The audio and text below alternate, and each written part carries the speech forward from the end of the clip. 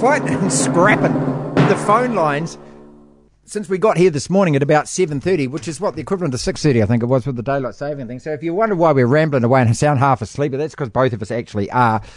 First thing that we asked Mike about, finally we got him on WhatsApp, trying to just get a phone line through to where he was, Abu Dhabi, just seemed impossible. The time zones, though, that the whole crew are having to readjust to before this fight. Yeah, the time zone's been a challenge. It still is a bit of a challenge. What we've done is we've gone to bed at around between 1 and 2 p.m. in the afternoon, and we've risen at midnight every night.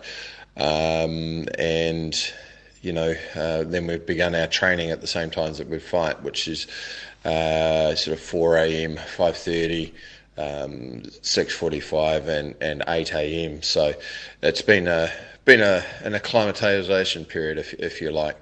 Certainly a different camp from the one we'd normally have, but you know, you got to do these things, so you got to leave no stone unturned. So I don't know whether you knew that at all, but you know, trying to adjust to that. Going to sleep at 2 in the afternoon, that's easy to do, isn't it? Waking up at midnight. He sounds it though, doesn't he? You can sort of feel the struggle in his voice. The COVID restrictions. Yeah, in terms of COVID, we have had to undertake 3 separate tests, plus another couple of tests in Vegas as well. So it's been a 2-week process. You know, and everything is really buttoned down here. Temperature checks on the daily, doctors available. You're not allowed to move around. You know, we were quarantined for 2 days on our first arrival. So there's a lot of restrictions around here, and it's a huge thing, because if one person tests positive, not only are their health potentially under threat, but you know, the whole team gets withdrawn. See, again, just remember that it is on Fight Island, okay? And so the only people that can be there are absolutely those in the close confines. So really important that all of those protocols stringently applied. Finally, how is this fight going to go? In terms of how the fight will go, it needs to be excellence in execution, no mistakes. Paulo Costa, we know he's going to come forward. He might try and add some different things into the mix, whether that's going for the takedown, to try and use his grappling, whether it's varying his attack a little bit more, perhaps going to the legs. So we've got to anticipate that, but most of all, we just need to be razor sharp with what we do. Slowly, not only make him miss, but also not put him in positions where he's going to be in his element. We want to take him out of his element and put him into positions where he's working to our strengths. And you build, like anything, you build over time, over the course of the fight. You inflict damage early, and you build on that as a foundation, and hopefully we'll take the wind out of his sails. But however the fight goes, whether it's, you know, a 5-round war, whether it's dismantling him over 5 rounds, whether it comes with an early finish, we do have game plans for those things. And that's Mike Angove, and we spoke to Mike literally within about 40 minutes ago, something like that, just over the news. We're just trying to get that organised. We go to Mark Peard, former producer of the Radio Sport Breakfast, and now runs his own sport thing called MPS, Mark Peard Sports. Pedro, you just heard there from Mike Angove describing how he thinks the fight goes. You agree with that? Yeah, you know what disappoints me though, Marty, and hello, Mike's way too calm. Like, I'm a nervous sports watcher. He's too calm, you know what I mean? Yeah. Like, there's so much on the line right now, the Auckland City kickboxing reputation, Adesanya, our very own Adesanya with the title. He's just so calm. I'm nervous. Well, I suppose, you know, you've got to be, and this is the most impressive thing about watching these guys, because most people who ever think about a fight, it's a playground fight and it's all about emotion. You lose your temper. The moment you lose your temper in something like this, you probably lose, don't you? 100%. And he is the right person to have there at the camp. If I was there, I'd be a mess, and there'd be nerves running through the entire camp. But it's going to be tough. And I think I was just ringing up Sky then to see if I could order the fight rather than go the back door. And their lines are completely full. People are into it. People want to order the fight. They want to see it. And this is the same day where there's an NBA Western Conference game on, and also obviously the Ranfurly Shield's up for grabs. Well, not only that, but there's more motor racing. We've got 2 races, of course, out of the bend as well. You got that. You got rugby league on because the Warriors play their last game at 5 o'clock as well.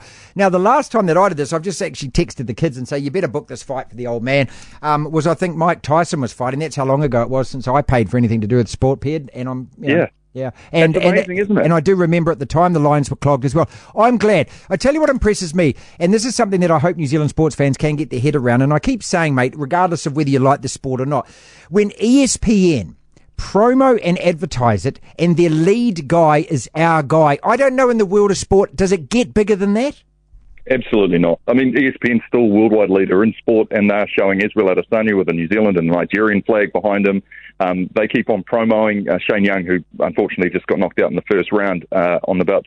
The first thing they do is they talk about the athletes, where they come from, and that's a great thing. Like, I always look at the UFC and go, how can we learn from this if we were, say, making rugby our main sport and then producing it and sending it out around the world? Like, we're not all full-time UFC fighters. A lot of people aren't, but they give you a quick prelim, 60 seconds on the fighter, where they came from, how they've got to where they are, so you instantly get some investment. You don't need to know a lot about the UFC. They're so tight with their promotions. It's really sharp. Everything on the TV you're watching is engaging. We could learn so much from them. You've been to the big show too, when it was here in Auckland. And when I say the big show, one of the things that Dana White has been adamant about right from the very start is making it just a whole experience. So when you go in, there's music pumping, there's lights going. It's a full-on noise. Absolutely. I call it a hijacking. Your senses are hijacked straight away. From the smell of the food to what's going on the screen to what you can hear, every single sense is owned at that moment by the UFC, and they make sure. And there's a science to it. It's not just playing Sweet Caroline as you walk into Eden Park. It's, you know what I mean? Like, there's so much to it. It's an equation that every fan feels like they got every single dollar's worth because they were engaged in the product at the time. And it's a leader and how they do that, and there is so much we can learn from it. But the cool thing is you go on somewhere like Twitter, where a lot of people nowadays, when you're watching sport, you bring up your Twitter feed as well, just to see what everyone else is saying about the game, so you feel like you're watching it with mates. They might be virtual mates. You might not have mates. It makes you feel like you have mates when you're watching the games. But you look at Twitter now, and there's very few tweets about a Ranfurly Shield game. There's very few tweets about anything other than the UFC, and they understand that. And so do the fighters, right? Each one of their athletes understand that if they have a great following online, then they're more likely to get success in the ring because they're going to be allowed to have the big fights. They understand it, and so they're going out there and they're doing free marketing for the UFC when they're not even fighting. Right. So they're out there, they're using social media, they're building up the storylines behind the fights, and people get interested in it, and all the fans, you know, they get themselves into a tiff and they cannot wait for the fight day, and then all of a sudden you get Sky, you can't get through to book the fight because everyone's so into it. And yeah, like I say, they just do it so well.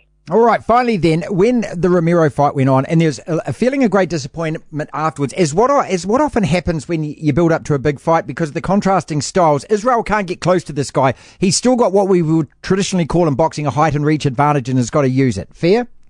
Totally, yep.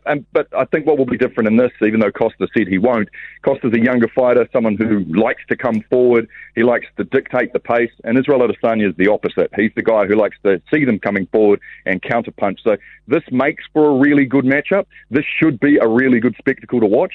And without giving away too much, the TAB has a really good option at the moment. They're not even sponsoring me to say this, but at $2 you can either get the fight to be ended by Costa, which could happen, or it's won by Adesanya by decision, which means he's counterpunched the whole way through it and still wins the title. So that way you're covering both the options that were most likely to happen. MPS, so if people want to jump on what you're doing, it is what is the hashtag Mark Peard Sports or at Mark Peard Sports, and that's Mark with a C. Yep, Mark with a C. Jump on Facebook. We're putting out blogcasts, podcasts, and everything. We're all over it. Mark Peard, thank you so much for that. MPS it is. 2:31 then.